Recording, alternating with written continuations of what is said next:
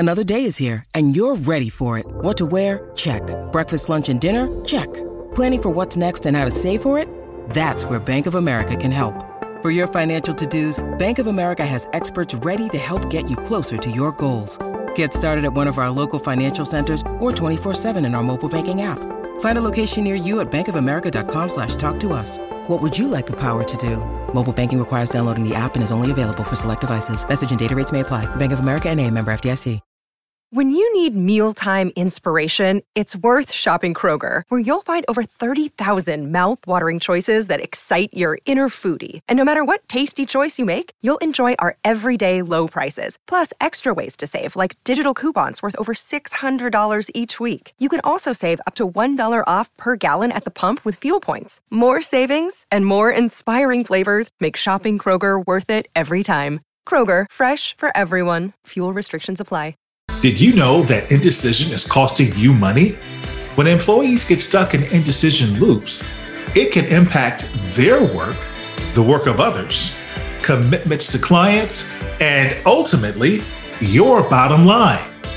Give your employees access to coaching when they need to stop indecision loops and keep your business moving forward. Visit grandheroninternational.ca/podcast to learn about the Grand Heron Plus program for corporations. This podcast is part of the C-Suite Radio Network, turning the volume up on business.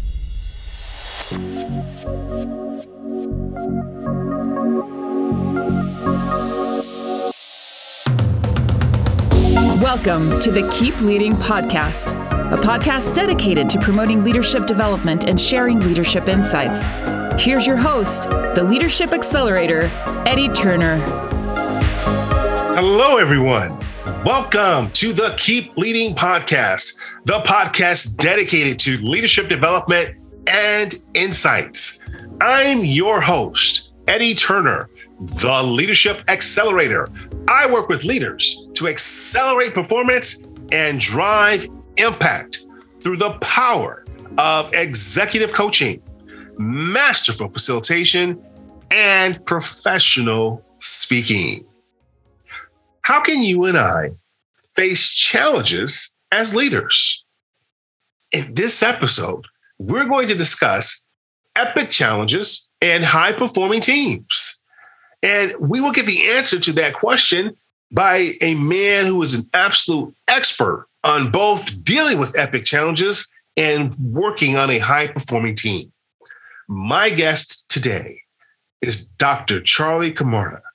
He is an astronaut, a research engineer, inventor, author, educator, and an internationally recognized expert and invited speaker on subjects related to engineering, engineering design, innovation, safety, organizational behavior, and education. He has over 60 technical publications that he's written. He holds 9 patents, and he has over 20 national and international awards. He was inducted into the Air and Space Cradle of Aviation Museum's Hall of Fame in 2017. For this and many reasons, I am absolutely excited to have Dr. Charlie Camarda. Dr. Camarda, welcome to the Keep Leading Podcast. Good morning. Nice to meet you, Eddie, and great to be on your show. It is an absolute honor to meet you, and I'm so happy to have you, and grateful to our friend Dr. Ruth Gotian for introducing us. And she interviewed you as a part of her book that's going to be released about high-performing teams. Am I correct? That's correct. And yeah, what else is Ruth doing? She's doing amazing things. She also writes several Forbes articles. She's very prolific in Forbes articles. Her new book is just coming out. That's correct. Yeah. Yeah, she writes for Forbes, Harvard Business Review. She writes for Psychology Today and a bunch of other brand name, regularly read publications. And so she is definitely an authority and recently was recognized as on Thinkers 50 as one of the top leadership thinkers in the world. So she is clearly someone to know. Yeah. Great lady. I love her. Well, now you are somebody who I am only used to reading about maybe in school textbooks, and you always look up to the astronauts. I mean, we kind of feel like you walk on water. It's not every day I get a chance to talk to an astronaut. Look up literally and figuratively, Eddie. No. We're actually normal people, Eddie. Very normal. That's just fascinating. Until recently, only a select few people could say that they've been to space. But that's changed because a few billionaires have kind of started this program where they can just go up on their own. Yeah, that's right. I think all total, probably about 600 people have been in space over the years, starting in the 50s, right? And yes. Hopefully that's going to grow exponentially. Well, tell us about your background before we get into our formal interview. I'd just love to have you share anything that you want our audience to know about you. I was a street kid, grew up in Queens, right on the borderline with Brooklyn. Always loved space, grew up during the space race, us against the Russians in the 50s and 60s. I loved science, math, excelled in those subjects in school, was always very, very curious, always asking questions. I had a natural bent towards engineering. And so I went into aerospace engineering at Brooklyn Polytech, and I applied to work at NASA.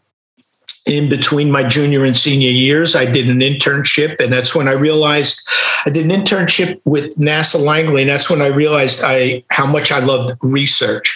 And so I wanted to pursue my passion for research, and so I applied to NASA Langley Research Center, was selected, worked there for about 22 years. I applied to be an astronaut after I was working about 3 years, but I had just a Bachelor of Science degree. And so was not selected, waited 18 years, got advanced degrees, got my PhD in aerospace and ocean engineering from Virginia Tech, reapplied when I was 44 and flew in space when I was 53. Probably the oldest first-time flyer in the astronaut office. And so I flew in 2005 when I was 53 years old, flew on the return to flight mission following the Columbia accident, and then went on to was director of engineering at Johnson Space Flight Center and senior advisor for innovation and engineering development at NASA Langley. Very interesting. You said a lot there, Charlie. And there's a couple of things I'd love to just kind of tease out a bit. The first thing you said is you said I was just a street kid. Tell me what you mean by that. Well, growing up in Queens or Brooklyn, in New York in those times, you had to be out. You had to be social. You had to be playing sports with your friends out in the neighborhood parks. You had to, and so it was tough living in both worlds, right? My friends were more physical than I was. I was the geeky kid, and so being a geek at that time wasn't as cool as it is today. And so somehow you had to fit in. So you had to go in the park. You had to play those sports. You had to play football, handball, basketball, whatever the sport was. And so it taught me a lot. It taught me a lot about interacting with other people and the importance of having diverse groups of people working together to solve problems and to work on teams. Excellent. So there's hope for street kids today that are listening to this episode. Oh, absolutely. Absolutely. I go back, when I was teaching at NYU for about 2 years. And what I loved to do was bring the kids from all parts of the city, of New York, New Jersey, together to solve problems. And so you had kids from all areas. And that's basically what I teach for students, the importance of diversity and bringing diverse views on solving a problem, understanding a problem. Now, folks can't see this, but they'll see it when we promote the teaser episode. There's this beautiful photo that you sent me of you lecturing in a gymnasium because you are actively reaching out to young people, encouraging them to go into STEM. Absolutely. I started a nonprofit to do just that. I looked at all the different reasons why our education system is failing. and why kids are dropping out of STEM. I call it the leaky STEM pipeline. We're losing 80% of the kids by the 7th grade, and 95% of the students the students we lose by sophomore year in college. And so it's very important, because it's important for our country and our economy that we have kids that are very educated in science, technology, engineering, and math, because almost everything we touch revolves around technology, and it's an understanding of that. And so I think it's very important. I'm doing research on why kids drop out of this. And so that's why I started the Epic Education Foundation and the Epic Challenge program. Thank you for explaining that. And you then said that you recognized that you loved research. And so you went into research and you tried to apply to become an astronaut, and you were turned down. But you didn't let that deter you. You said, I only had a bachelor's degree, went back and got advanced degrees, and made your goal where you did become an astronaut and accomplished some very notable, had notable accomplishments. But tell me a little bit, for a young person or anyone who's interested in becoming an astronaut, what is the requirement? How does one become an astronaut? Well, they're always changing. What types of astronauts do you want? In the very early time of the beginning, the earliest astronauts were mostly selected from test pilot school, because those were the people that had certain skills that were necessary to fly the spacecraft and to operate under extreme conditions, multitask, process information, and make very quick decisions. When I first applied was in 1978. That's the first time they opened up astronaut role for non-test pilots. So when you think about it, this is the first time we were going to have engineers, scientists, researchers actually fly in space. And this was the opening up of the space shuttle program. And so you had what they called not only a commander and a pilot on the spacecraft, but you had what they called mission specialists. And so at that time, they were looking for people with mostly with PhDs that had this phenomenal technical background and experience. And I was only 3 years working at NASA. And what I realized was that I really loved what I was doing at NASA during those 18 years interim before I reapplied. I really loved what I was doing. I loved science. I loved research. And really, when I made the decision to reapply, it really was, I made it for two reasons. Yes, I wanted to be an astronaut. I also accomplished a lot in many different fields. I did analysis. I did experimental tests. I was able to do a design. And so what I wanted to do was actually fly and operate some of the ideas that we were inventing at NASA Langley. The other reason was I was a single parent. I had an 8.5-year-old daughter, and I wanted her to know that she should not be afraid to try things and failing. And so I thought, what a great idea if my daughter would consent to travel to Texas with me for several years. She could watch her father, who was afraid of heights, claustrophobic, and couldn't swim, try to do the impossible, and that was become an astronaut. That says a lot. And what an example you set for your daughter and for other young people around the world. Thank you for sharing that. And so you become an astronaut, and you actually make your first flight after one of the most tragic events in space history, and that was the Columbia disaster. Can you tell us about the Columbia disaster for those who don't know or who don't remember? What happened during 2003, the launch of STS-107, a large piece of foam came off the external tank and struck the vehicle. On the underside of the vehicle, it hit either the fragile thermal protection system tiles, the ceramic tiles, or it hit the front leading edge, the front of the wing that's made out of a ceramic material, composite material called reinforced carbon-carbon. And so it was a very large piece of foam, almost 2 pounds, traveling. The relative velocity when it struck the vehicle was about 545 miles an hour. And the people on the ground had to make a decision as to whether or not that foam caused critical damage. This was an area, I researched 22 years of my life was exactly in hypersonic vehicles, thermal structures, and specifically wing leading edges. And I was training in Russia. And when we got the tragic news, we received the tragic news that we lost the crew and we lost the vehicle. And we were huddled in our cottage in Star City, Russia, the 6 of the 4 U.S. crew members that were training there at the time watching the TV.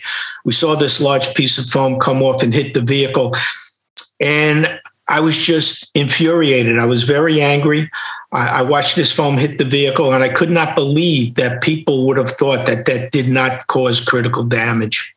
Okay. And you know this so well because part of you, as you said, part of the work that you did was you were one of the people that did the research as to what caused that tragedy, and so that it could be ameliorated and not happen again.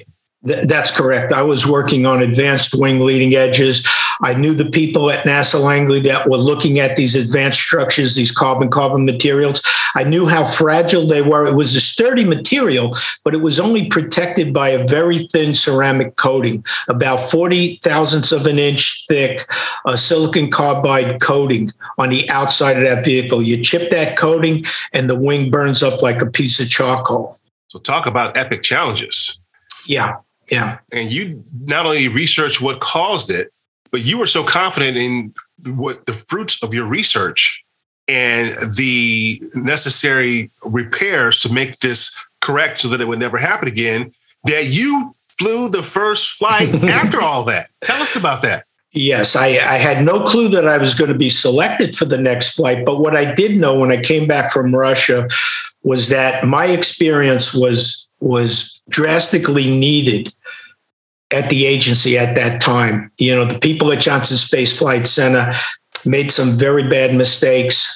I knew lots of people around the country at NASA research centers that could help solve this problem. And we needed to bring these people together to form the right teams to understand how that foam, when it impacts the vehicle, what kind of damage it could potentially cause, and how to repair the vehicle. If the next crew that flies, not knowing it would be me, would be flying, could they carry a repair kit to repair their vehicle? Yes. And what was the result? The result was because I was so familiar in how to put these teams together to solve challenges like this, because it was my training, you know, is what we did at NASA Langley. I put together a very small team of researchers from NASA Langley Glenn Research Center. Then we brought on a couple of folks from Boeing Philadelphia to actually understand the impact dynamics of a large piece of foam hitting the vehicle. The techniques that the researchers used on the ground at Johnson Space Flight Center were very crude.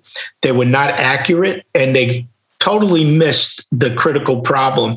And so with only 3 months' time, these teams working together, mostly geographically dispersed teams, they were able to put together a computer simulation which accurately predicted impact damage and impact performance of large pieces of foam and debris hitting the shuttle vehicle. They did this by rapid concept development and rapid testing and analysis. They used a building block approach to do this, techniques that we understood and we as researchers in how to solve the problem. Is the connection between success as a leader and overcoming challenges and having a high-performing team is crystallized by that example. That's right. That's just one of the examples. And there are many examples like that. And I'm in the process of writing a couple of different books which highlight the examples that, through my experience, that I was fortunate to work on these amazing teams. Some of them I led. One of the other teams was the repair team, where we had to come up with a solution for solving a pizza box size hole in a wing leading edge. Anything from a small thumbnail size hole in the wing leading edge or crack to a very large hole. And large teams with hundreds of people at NASA, Boeing, ATK Thiokol, and other Lockheed were not able to solve this problem. And so I went in my friend's garage, another astronaut who was a very, very sharp fellow, Don Pettit. And we experimented with many different ideas. We used what I call the Friends of Charlie network to basically explore these ideas, have material fabricated in different parts of the country sent to our homes, and we would test them. And so a lot of the methods that I used to teach my students, methodology I used to teach my students, Innovative Conceptual Engineering Design, or ICED, we use on the EPIC Challenge program to build teams of students to solve these challenges. That's interesting. I did read that and trying to understand a little bit more about your work. And this is just so fascinating what you do to me, that you all did not come up with the solutions on NASA property. You all did this on your own time at your garage.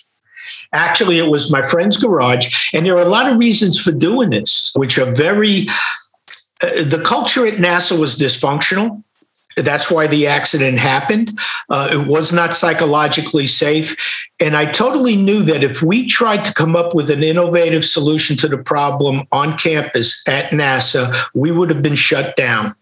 The people that were leading that effort looked at us as competitors. Believe it or not, even though we were both trying to save lives of astronauts, they would have closed us down. And so we had to do it in secret.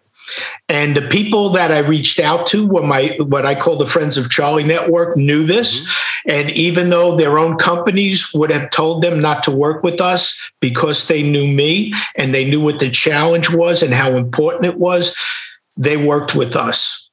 What lesson does that have for leaders today? I think what I've seen at NASA and a lot of other companies, there are very few leaders, Eddie. We have managers. And the lesson is you have to have courage.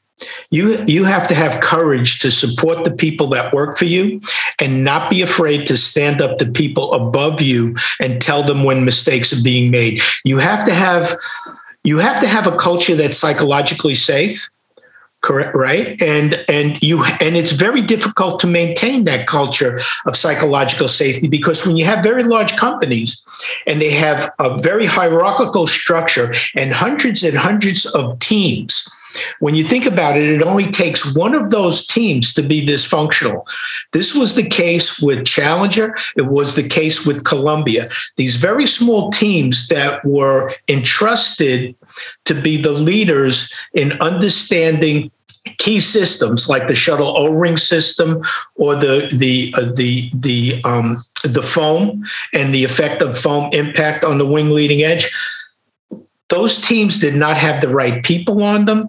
They did not have the right expertise, and they did not operate as a interdisciplinary, converged team, a high-performing team. And so when they looked at these critical problems, they did not really understand the root cause of these problems, and they did not have the analytical capability to predict what would happen in these different situations. And so their tools were not accurate. And so their decisions were very bad decisions. A deep lesson for leaders to learn, indeed. Thank you for sharing, Charlie. Well, I am talking to Charlie Camarda. He is an astronaut, a research engineer, innovator, author, educator, and an internationally recognized expert and speaker. We're talking about epic challenges and high-performing teams. We'll have more with Dr. Charlie Camarda right after this. This episode is brought to you by Shopify. Whether you're selling a little or a lot, Shopify helps you do your thing, however you cha-ching. From the launch your online shop stage, all the way to the we just hit 1 million orders stage. No matter what stage you're in, Shopify's there to help you grow. Sign up for a $1 per month trial period at shopify.com/special offer, all lowercase. That's shopify.com/special offer. This podcast is sponsored by Eddie Turner, LLC. Organizations who need to accelerate the development of their leaders call Eddie Turner the Leadership Accelerator. Eddie works with leaders to accelerate performance and drive impact. Call Eddie Turner to help your leaders one-on-one as their coach, or to inspire them as a group through the power of facilitation or a keynote address. Visit EddieTurnerLLC.com to learn more. This is JJ Ramberg, co-founder of Good Pods, and you're listening to the Keep Leading Leading Podcast with Eddie Turner. We're back. I'm talking to Dr. Charlie Camarda. He's an astronaut, research engineer, inventor, author, educator, and an internationally recognized expert. And we're talking about epic challenges and high-performing teams. Charlie, before the break, you were telling us about your career at NASA, and we were talking about what impacts leaders, but the connection between whatever challenges that they have that are impacting them and that through a high-performing team as a solution to conquering. You talked about some of the things that you all did as a team to come up with a solution that saved lives. Can you tell me, when you think about what happened with Challenger and Columbia, what was the root cause of tragic accidents like that? NASA's culture changed, Eddie. In the early days, it was a very highly research-oriented organization. When we started flying shuttles, it became more like a business organization. So it started with research centers. NASA Langley was the first of all the NASA centers. And research was a very valued commodity. And the research culture is much different than a business culture or a production culture. When you have people sustaining engineers looking at sustaining the life of a space shuttle. And so there was a very high tolerance for risk. There was a very high tolerance for failure because most researchers realized that the importance of failure. And there are ways to fail, right ways and wrong ways to fail. You fail in the laboratory. You fail to validate hypotheses and to validate your analytical and mathematical models of problems. Okay. And so what you had when Columbia and Challenger happened, you had this engineering culture that did not respect the importance of the researchers within their own organization. And so they had teams of people that were very sharp engineers, but when they had these very difficult, complex, interdisciplinary, complex problems, they really did not have the right team to solve those problems, number one. And number two, they did not reach out and explore outside their team to bring in the right people to add to their team so that they would have the right knowledge to make the right decisions. And so a high-performing team, when you look at how they communicate, how they share knowledge, how they inspire people to critique what they're doing, and they have this tolerance for diverse ideas and contradicting ideas, you have these problems. Most teams that get assembled think they're a great team. How do you know when the team is not a great team? This is one of the things we're researching, Eddie, right? Like what makes teams great teams, right? And you saw an article not too long ago by Julia Rosowski at Google that talked about, they looked at all these different Google teams and they have, the greatest data analysts in the world. And they're looking for patterns as what makes one team successful and another team not so successful. And the one thing they saw that was underpinning in all the successful teams was this idea of psychological safety.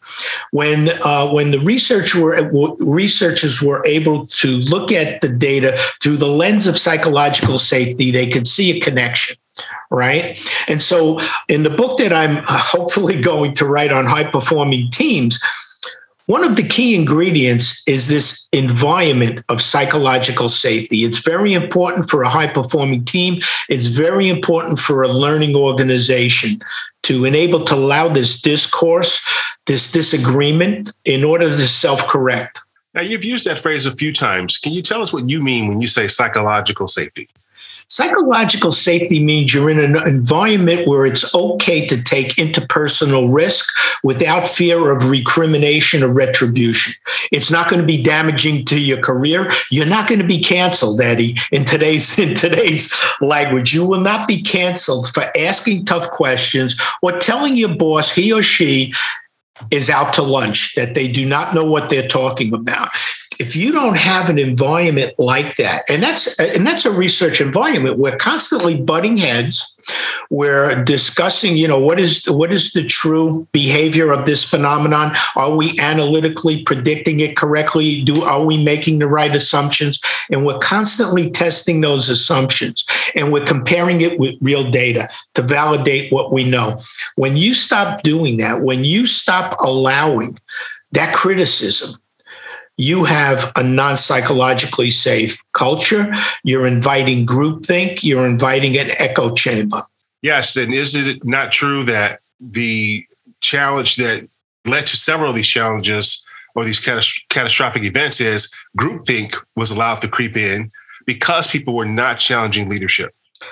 Absolutely. Absolutely. The people, for instance, the people on the two teams that made those terrible decisions, the shuttle O-ring team and what was called the leading edge structural subsystem problem resolution team, the LESSPRT, these were the people that in their minds, they knew everything about the wing leading edge. And they did not go outside their team to bring in other experts when they knew that they did not have someone that understood ballistic impact damage to that wing. They did not bring those people in. These were people that were within their own agency. They could have reached out to people at other NASA centers to help them, and they did not do so because they thought they understood the problem when they really didn't.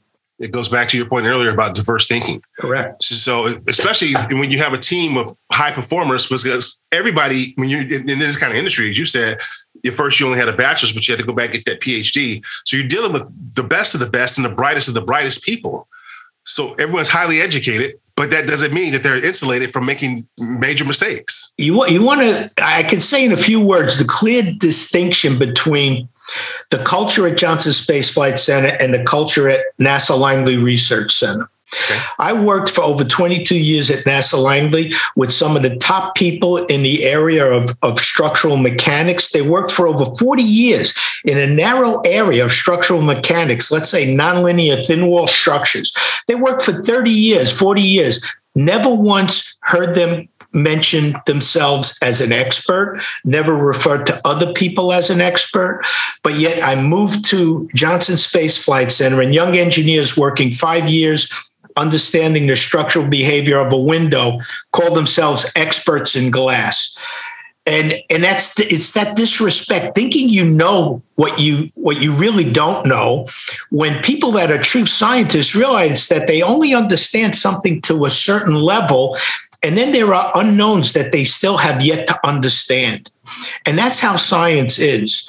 You don't rest on your laurels because sooner or later your hypotheses will be disproved and you'll have to relearn something else in order to help solve that problem.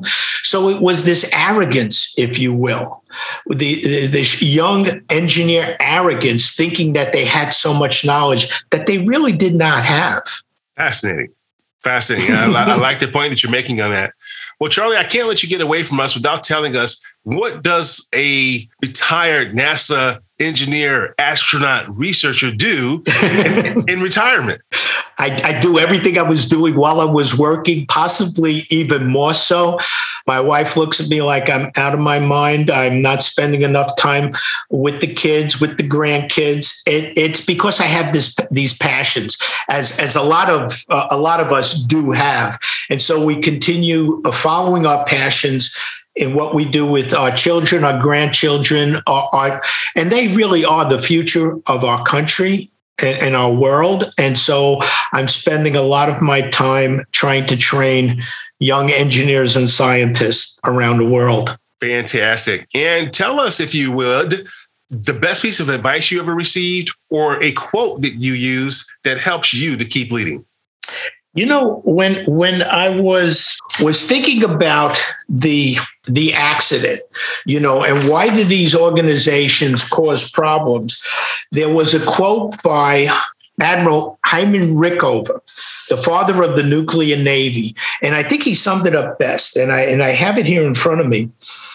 What he said was, what is needed is an atmosphere, a subtle attitude, an uncompromising insistence on excellence, as well as a healthy pessimism in technical matters. A pessimism which offsets the natural human tendency to expect that everything will come out right and that no accident can be foreseen and forestalled before it happens.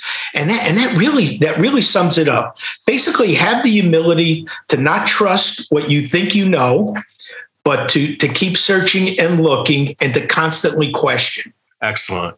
Thank you for sharing that. Where can my listeners learn more about you? You could go to charliecamarda.com, my webpage. I also have an Instagram, Astro Charlie Camarda, and I'm a founder, CEO of the EpicEducationFoundation.org.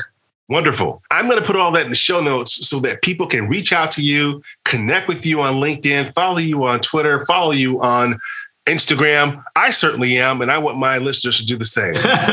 Thank you so much for making time for me today and for helping us understand how we can be better leaders by facing epic challenges and using high-performing teams. Great. Thank you, Eddie. My pleasure. And thank you for listening. That concludes this episode, everyone. I'm Eddie Turner, the Leadership Accelerator, reminding you that leadership is not about our title or our position. Leadership is an activity. Leadership is action. It's not the case of once a leader, always a leader. It's not a garment that we put on and take off. We must be a leader at our core and allow it to emanate in all we do. So whatever you're doing, always keep leading.